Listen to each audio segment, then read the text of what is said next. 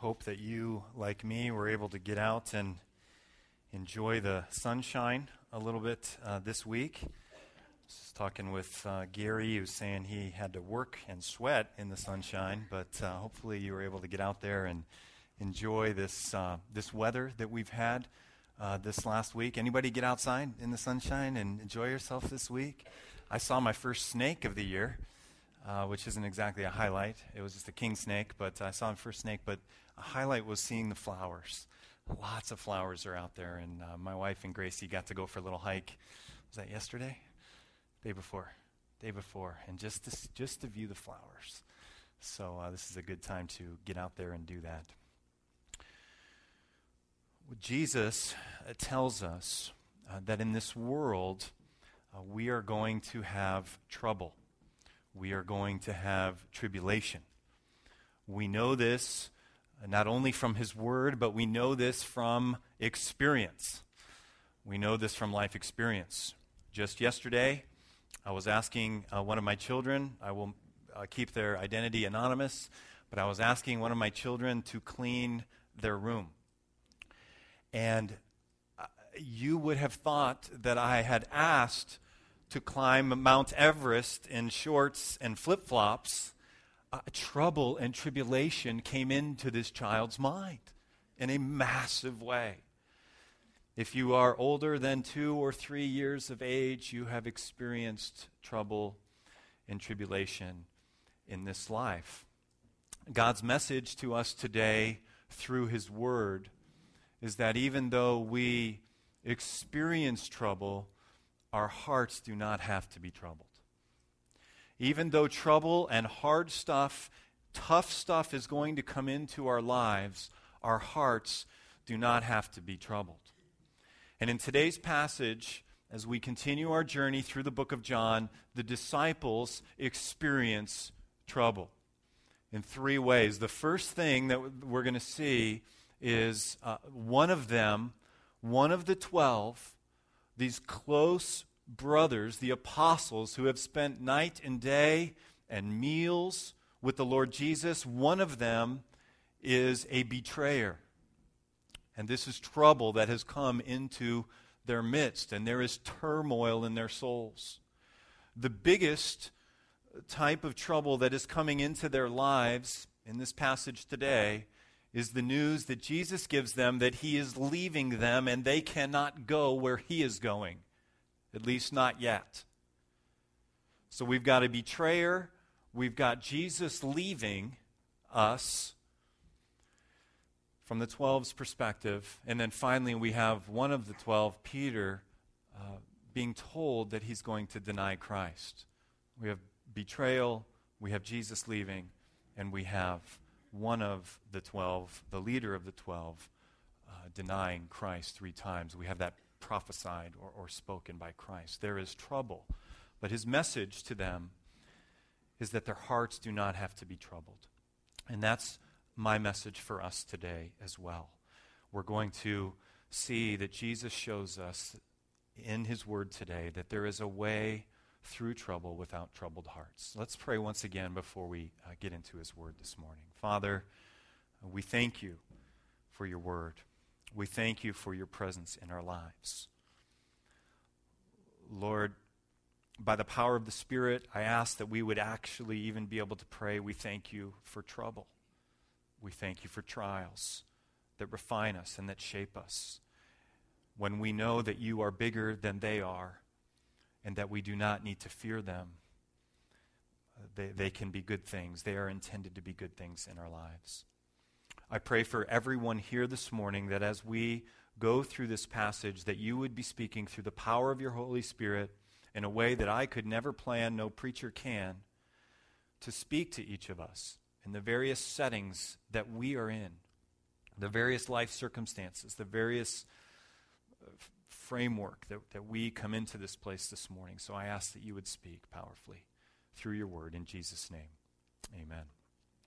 Well, you're already open, I think, to John 13. Joe did read the right passage.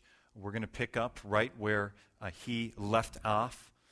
If you weren't here last week, the passage that Joe just read was our passage for last week. And we saw there in verse 1 of chapter 13, it is just before the Passover meal.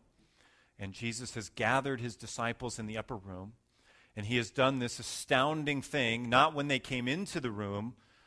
A servant didn't wash their feet when they came into the room, but he interrupts the meal in some way, and he washes his disciples' feet. And then he says, I want you to follow my example. That was last week. We pick it up right there today in verse 18. So you want to have a Bible open in front of you. I'm going to be in the text heavy here, the first part of this message. We're going to go through this verse by verse, beginning in verse 18. He says this, the same setting in that upper room. He's just told them to follow his example. And he says this in 18, I am not referring to all of you. I know those I have chosen. But this is to fulfill the scripture. He who shares my bread has lifted up his heel against me. Now this is a quotation of Psalm 41:9. So we see that Judas's betrayal was prophesied even in the Old Testament. This isn't a surprise to Jesus. This isn't a surprise to God. He is quoting scripture about what is about to happen. Verse 19, I am telling you now before it happens, so that when it does happen, you will believe that I am he. This is the theme of the gospel right there, the theme of the Gospel of John, that you will believe that I am he. Even this event is here so that you and I will believe, that we will believe more faithfully, that this prophecy too is going to be fulfilled. Verse 20, I tell you the truth, whoever accepts anyone I send accepts me, and whoever accepts me accepts the one who sent me. Verse 21, after he had said this, Jesus was troubled in spirit and testified, I tell you the truth, one of you is going to betray me. Now it's interesting in a message this morning about trouble that Jesus himself is troubled here in verse 21. But we know from our reading of Scripture that even when Jesus is troubled, he does not sin.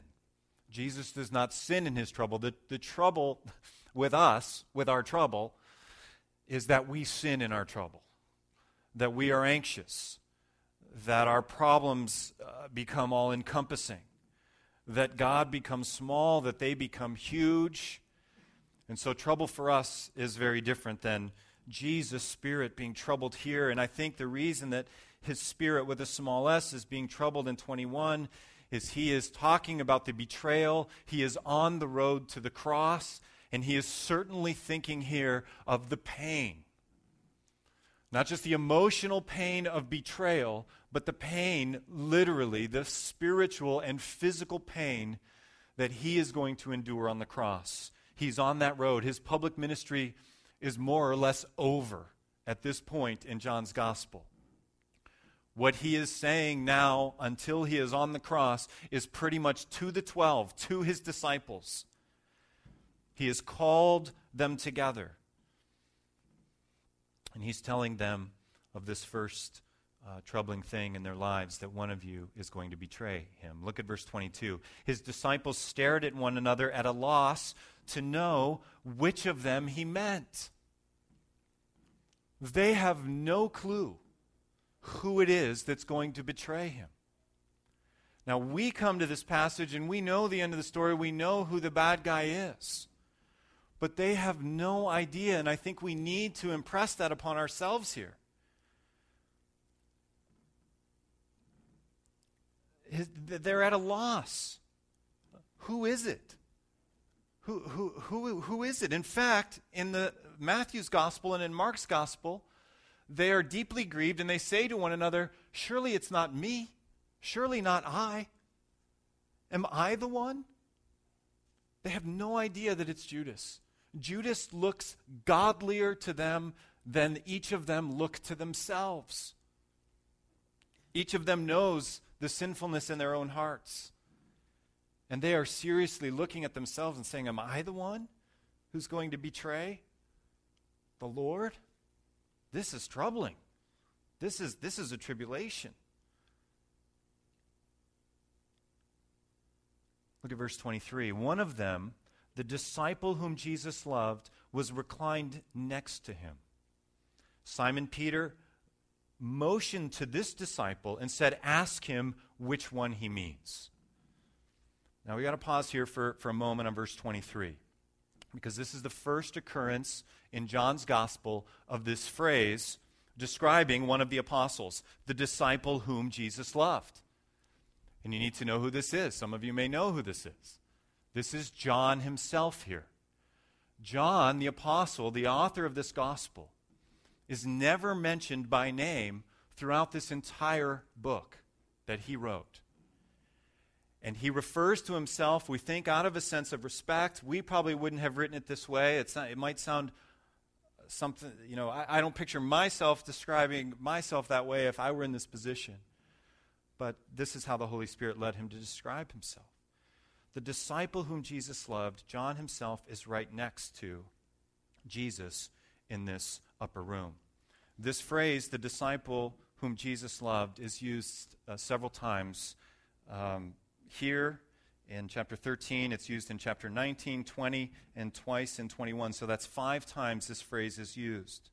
And I want you to get a picture for the kind of intimate relationship that Jesus has with John, and the appropriateness of this phrase, him describing himself as the one that the disciple whom Jesus loved. Flip over, if you will, just a couple pages to chapter 19, jumping ahead to the cross. Jesus is on the cross here. Look at verse 25, chapter 19. It says, "Near the cross of Jesus stood his mother's sister, Mary, the wife of Clopas, and Mary Magdalene. When Jesus saw his mother there and the disciple whom he loved standing nearby, he said to his mother, 'Dear woman, here is your son,' or 'Behold your son.' And to the disciple, speaking to John, 'Here is your mother.' From that time on, this disciple took her into his home." John, the apostle, takes Jesus' place. The assumption is that Joseph has died here. She is a widow.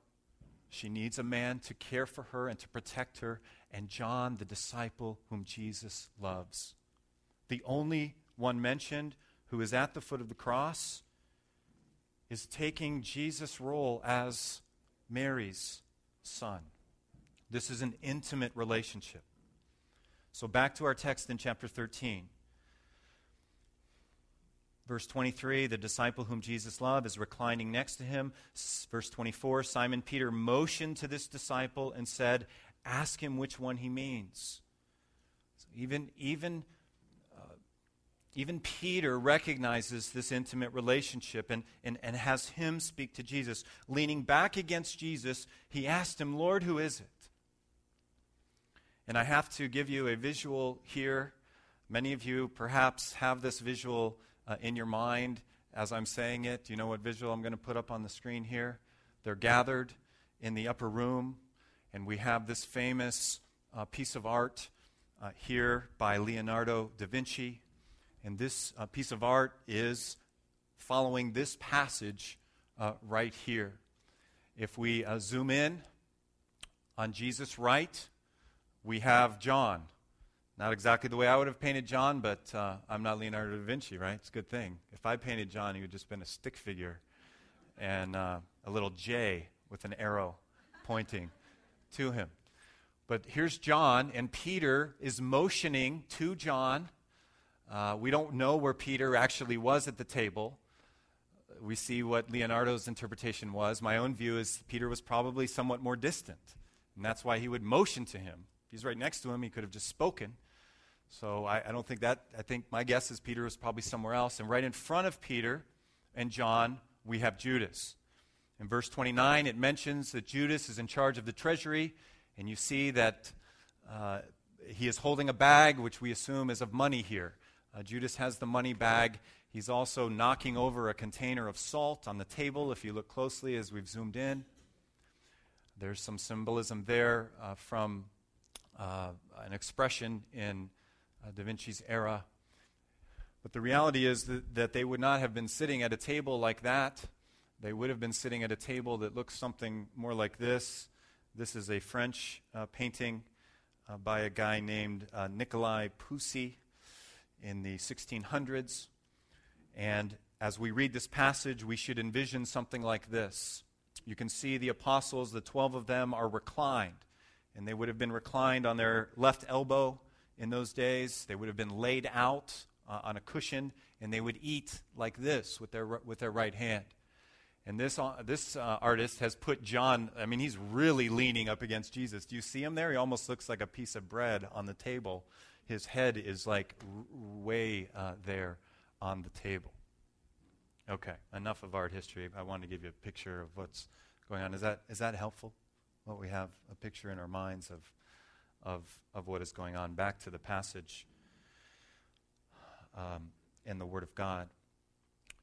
He has motioned to him, ask him which one he means. Verse 25, leaning back against Jesus, he asked him, Lord, who is it? Verse 26, Jesus answered, it is the one to whom I give this piece of bread when I have dipped it in the dish. Then dipping the piece of bread, he gave it to Judas Iscariot, son of Simon. As soon as Judas took the bread, Satan entered into him. Now we have another amazing thing happening here regarding Judas.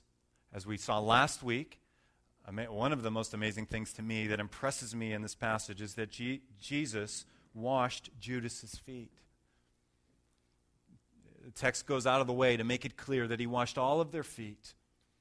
We looked at that last week, and now this week, he feeds him a piece of bread. I don't think this is communion or the Lord's Supper going on here. The kind of bread that they would have been a stiff piece of bread used as a delivery device. And I can't help but think of a tortilla and salsa.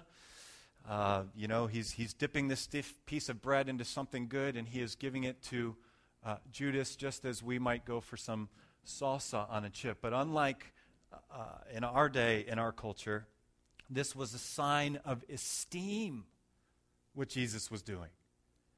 This was a signal in that culture when a man would dip bread into the food, this good food, and actually feed someone else, was a sign of esteem for that person and love for that person. And so we have a picture, again, of gospel love here. Remember, he's just said, I want you to follow my example. The example is that you love one another in lowly ways, including those who hate you, who despise you, who betray you. If you are going to follow me, Christian, if you are going to follow me, Mike, Jesus is saying, you are going to act like this. And you are going to show esteem and love and tenderness to even those who betray you. This is what gospel love looks like. Christ died for us when we are still sinners. And we are called to love unconditionally even those who betray us in such a way that we point them to the cross, that we point them to Jesus, that we point them to redemption. This is, I believe, what he is modeling for us here. Verse 27, as soon as Judas took the bread, Satan entered into him. Satan has obviously been influencing him for some time, but now it is full bore. He has entered in. This is the only time the word Satan is used in this gospel, verse 27. What you are about to do quickly, Jesus told him. But no one at the meal understood why Jesus said this to him, presumably other than John. They're still clueless as to what is going on. He's just esteemed this guy. He's just shown love to him. Verse 29, since Judas had charge of the money, some thought Jesus was telling him to buy what was needed for the feast. Passover feast that's about to happen. He's sending him out to go get stuff or to give something to the poor. As soon as Judas had taken the bread, he went out, and it was night. The symbolism of darkness, of evil, is here. It was night. So this is the first difficult thing, the first trouble, the first tribulation that is coming in to their lives. Next one pops up in verse 31. When he was gone, Judas is gone, Jesus said, now is the Son of Man glorified, and God is glorified in him. If God is glorified in him, God will glorify the Son in himself and will glorify him at once. So this is a remarkable way to speak of your death. Glorified.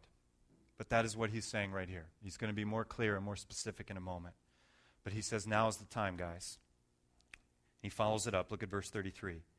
My children, I will be with you only a little longer. You will look for me, and just as I told the Jews, so I tell you now, where I am going, you cannot come. This is tough. This is a dagger. Where I'm going, you cannot come.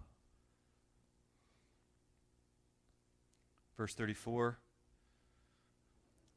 or before I go to verse 34, one commentator writes this. He says, Peter and Thomas and the others are thoroughly shocked, and with good reason. They have followed Jesus, burning their boats and blowing up the bridges behind them, so to speak.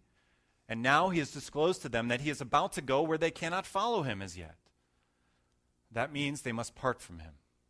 The reason why they're so deeply shocked is that separation from their Lord is absolutely unthinkable. They have just spent all of this time with him. They're having this meal. He's just shown his love to them. He has demonstrated it. He hasn't described it, but he has shown it to them by washing their feet. They're in this intimate setting. He's addressing them as children, and he says, you cannot come where I'm going. Verse 34, a new command I give you, love one another as I have loved you. So you must love one another. By this, all men will know that you are my disciples if you love one another. He calls this a new command. So a careful reader should ask the question, well, how is this a new command? This goes all the way back to the Old Covenant and Moses, that we should love one another. And the way that this is a new command is the way that he has just demonstrated. This is a new command where my followers are commanded to lowly serve one another in such a way that you point the world to the cross by how you love each other.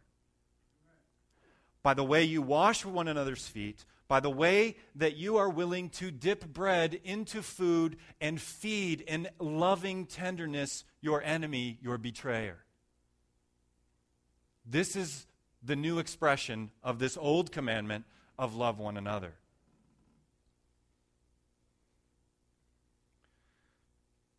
Verse 36, Simon Peter asked him, Lord, where are you going? I have to laugh a little bit here. Peter is clueless often. We are clueless often. Are you glad for the humanity of Peter and the cluelessness? We talked about this in our Shepherd Group Friday, about how impulsive this guy is. Yo, you can't wash my feet. Oh, wash all of me. Where are you going? And in a moment, let's just go there now. Let's continue on. Verse 36, Jesus replied, where I'm going you cannot follow now, but you will follow later. Peter asked, Lord, why can't I follow you now? I will lay down my life for you. The reality is he's going to deny him 3 times. But he's saying, I'm going to lay my life down for you. Peter is impulsive. He is messed up. He is confused, just like we are. And the good news of the gospel, the good news about our God, is that he chooses to use people like Peter to do great things. He chooses to use people like you and people like me to do great things for his kingdom.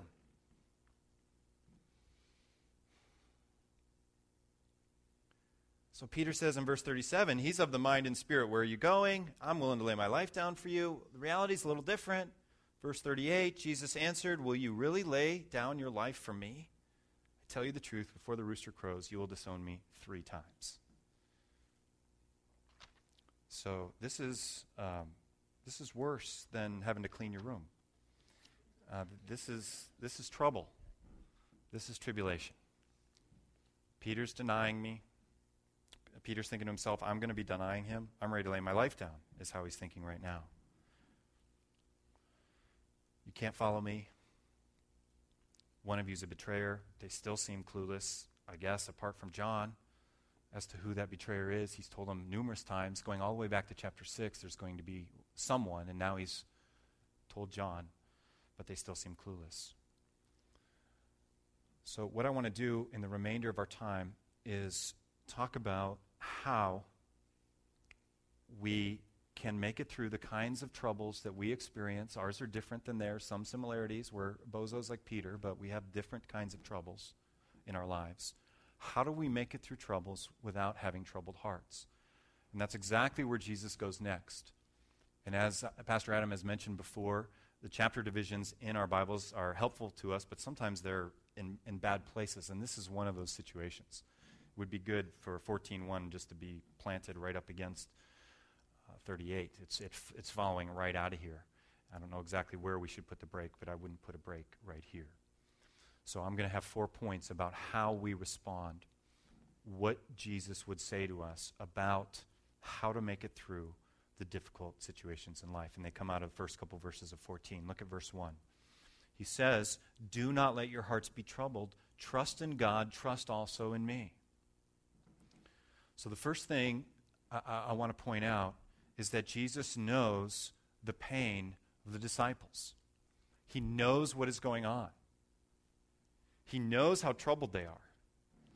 And the message, a careful reader of the gospel is going to say, he knows my troubles too. And it's not just John that tells us this, but this is pervasive throughout the New Testament, that Jesus knows his sheep, that he knows what you are dealing with. Put your name in there. He knows exactly what you are dealing with today, this morning, last night, this week, the last decade, whatever trouble or tribulation has been in your life, he knows. Book of Hebrews says this,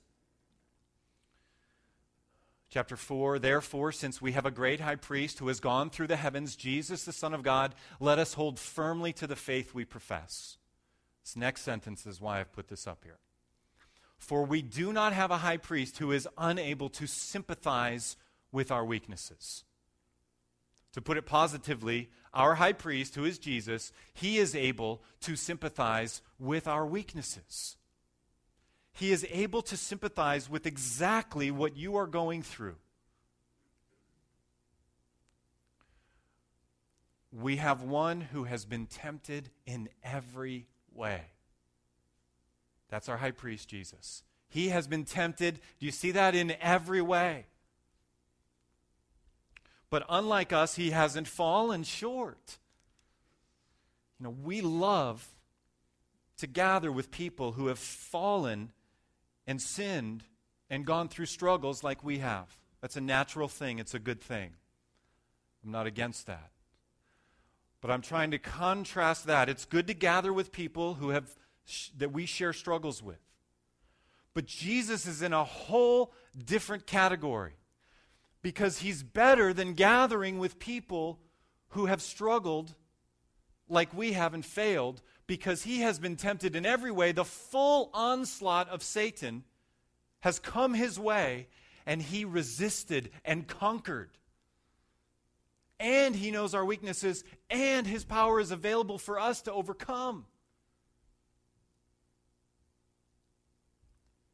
So the first thing that we need to know in dealing with our troubles, so that we don't have troubled hearts, how do we go through the troubles of life without having troubled hearts, is to know that he knows and has experienced as a human being, as the God-man Jesus Christ, what we have. And he can sympathize. And he's saying that in a different way in chapter 14 and verse 1. "Do not let your hearts be troubled." And then secondly, he says, "Trust in God. Trust also in me." The theme of this Gospel of John. To believe in him, both for salvation, for justification, your initial belief, and then believe. We all need to be believing. We all need to be trusting in him. Now, when we communicate this, we have to be very careful if we're shepherding or caring for someone else that's struggling. Because this can be the worst thing to say, can't it? To someone who is in the pit, someone who's discouraged, someone who's experienced betrayal, someone who's experienced the grief. The disciples are processing this grief of Jesus saying, "You can't come where I'm going, I'm leaving." Sometimes the worst thing that we could say to them is something like, "Well, you need to trust in God. You need to trust in him." And we kind of go about. I mean, that can just be, it's on one hand, completely, totally true, but can be the worst thing to say. Are you with me? I mean, you know what I'm saying? It's okay to say, to move or something. I know you're awake that way. Are you awake this morning? Good. That can be the worst thing to say, but this is core, that we need to trust him. We need to trust him. Now, what is our tendency? Our tendency, instead of longing for God when we are going through troubles or tribulations, our tendencies are various, but let me just try and hit a couple of them. One of our tendencies is, well, it's not as bad as so-and-so, what you're going through. Do you play that? Have you played that card? I mean, I've played that card. It's not that bad. So-and-so has it worse. Now, one of the problems with that is that it's true. I mean, someone does have it worse. But the biggest problem with that is that it's not really helpful. It's not redemptive. It's not gospel. Our trials and our sufferings and our troubles, God's will for them is for them to change us and to strengthen us and to grow us and to redeem us and to make us into stronger believers through them. And to simply say, well, someone's got it worse than you. You can make it. I mean, I've said something like that before. But that's not gospel. That's not where Jesus goes. Another path that we go is kind of the power of positive thinking kind of thing. Now, we don't use that phrase. I'm using that in a way that we wouldn't use it. But we would encourage people who are constantly pessimistic or negative to think positively. And there's an element of truth to that. We shouldn't be constantly pessimistic and negative.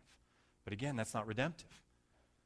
It's not going to help us through this in a biblical gospel sort of way, where we become like Christ, where we become stronger believers. Probably the toughest road that we had as a couple, my wife and I, was back in the mid-2000s. Going back to 2000, we had the birth of our first child, July 4th, 2000. Every father probably can remember that moment, the birth of your first child. It's just this incredible thing. For us, it was on July 4th, 2000. Fireworks. It was an exciting day. We fast forward a couple years to 2003, January 1st, 2003. Our second son comes along. We're just rejoicing, carrying these little ones around in the car seats and rejoicing. And then 2004, Michelle's pregnant. We go in for the ultrasound, get those grainy pictures that you keep with you and email around, and we get some really bad news. We get the news that our baby has a chromosomal disorder and that he's going to die. He may die in the womb. He may die after birth. He will not live long if he lives. And we are in the midst of trouble and tribulation. And we hadn't been somewhere like this. We didn't anticipate this coming, and we were just down. Our church family's coming around us and loving us. Our family's coming around us and loving us. But we're experiencing this strange dynamic. The previous two times as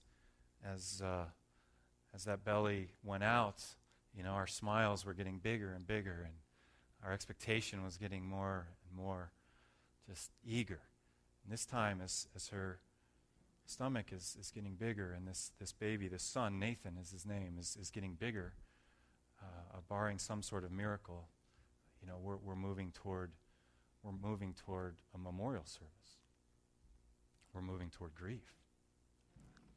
And people were key in our lives. I'm sharing that people were key, church family were key, family was key. I have a picture here, if I can get through showing it. This is our son Nathan and Michelle's mom holding him in the hospital. He died just before he was born in about 9 months. And it was a tough time. But I want to say that at night when we were alone and the tears are flowing and we were hurting, we cried out to God. We trusted in him. And he saw us through. I don't have some great story about, well, here's why it happened.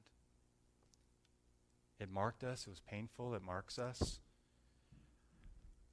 It's the why question. We don't really get that with Job. We don't really get that in life a lot. But what we get is that God is good and that he is sufficient to see us through these times. Whatever your trouble is, whatever your tribulation is right now. And I know some of you have some big ones going on, and there's probably bigger ones going on that I don't know about. Just know a few of you. What Jesus is saying to us in verse 1 is to trust him. Trust also in me. Trust in the Father and trust also in me. Trust in the Son, in the human, the God-man Jesus. Two more points. The second one is the next sentence, the next verse. He says this. He says, in my Father's house are many rooms. If it were not so, I would have told you, I am going there to prepare a place for you. He's pointing them not to power of positive thinking, not to other people have it worse than you. He's pointing them to heaven. And he's saying, where I'm going, I am going to be preparing a place for you. And this is actually our home. If we're thinking rightly, we're aliens and strangers here in this world. And there's this little dot over here that is kind of, we did this church history class today. There's this little dot that includes all of church history and all of world history and all the history of the universe, past, present, and future, this little dot. And then the whole rest of the platform going on forever and ever and ever that way and in that direction is heaven, is the presence of God, is what he's referring to. And he points them to that. Again, this can be the worst thing to say if we say it the wrong way, to point people to heaven who are suffering. But this is what Jesus does. He does it in the right way. We need to do it in the right way too.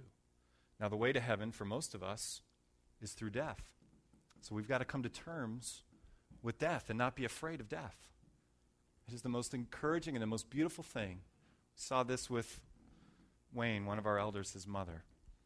It is the most beautiful thing as a pastor to see a seasoned saint who is near death, who is ready to go home to heaven and is smiling and joyful. We saw that with Wayne's mother. We have to come to terms with it. We need to long for heaven, and we need to come to terms with death. Going back to my friend Dietrich Bonhoeffer, he writes this about death. A man who was looking at it throughout his life. Execution he was looking at. He writes this, death is only dreadful for those who live in dread and fear of it. Death is not wild and terrible, if only we can be still and hold fast to God's word, what I've just read. Death is not bitter if we have not become bitter ourselves.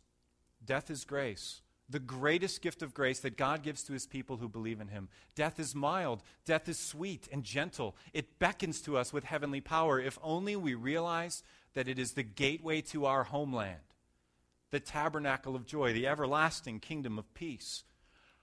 How do we know that dying is so dreadful? Who knows whether in our human fear and anguish we are only shivering and shuddering at the most glorious, heavenly, blessed event in the world? Death is hell and night and cold if it is not transformed by our faith.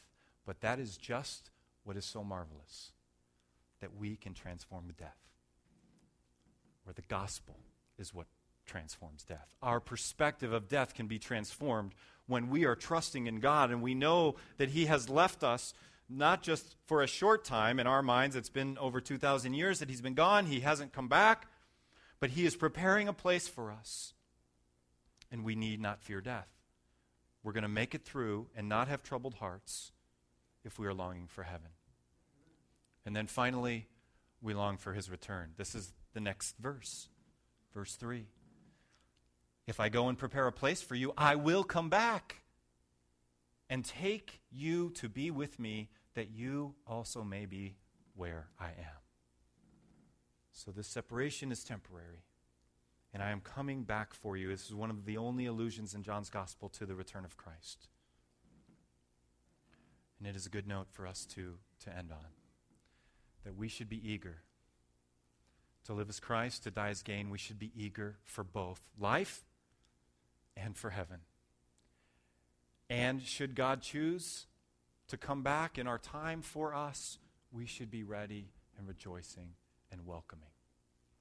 Trusting Him, knowing Him, is what gets us through these times of trouble. Let's pray together.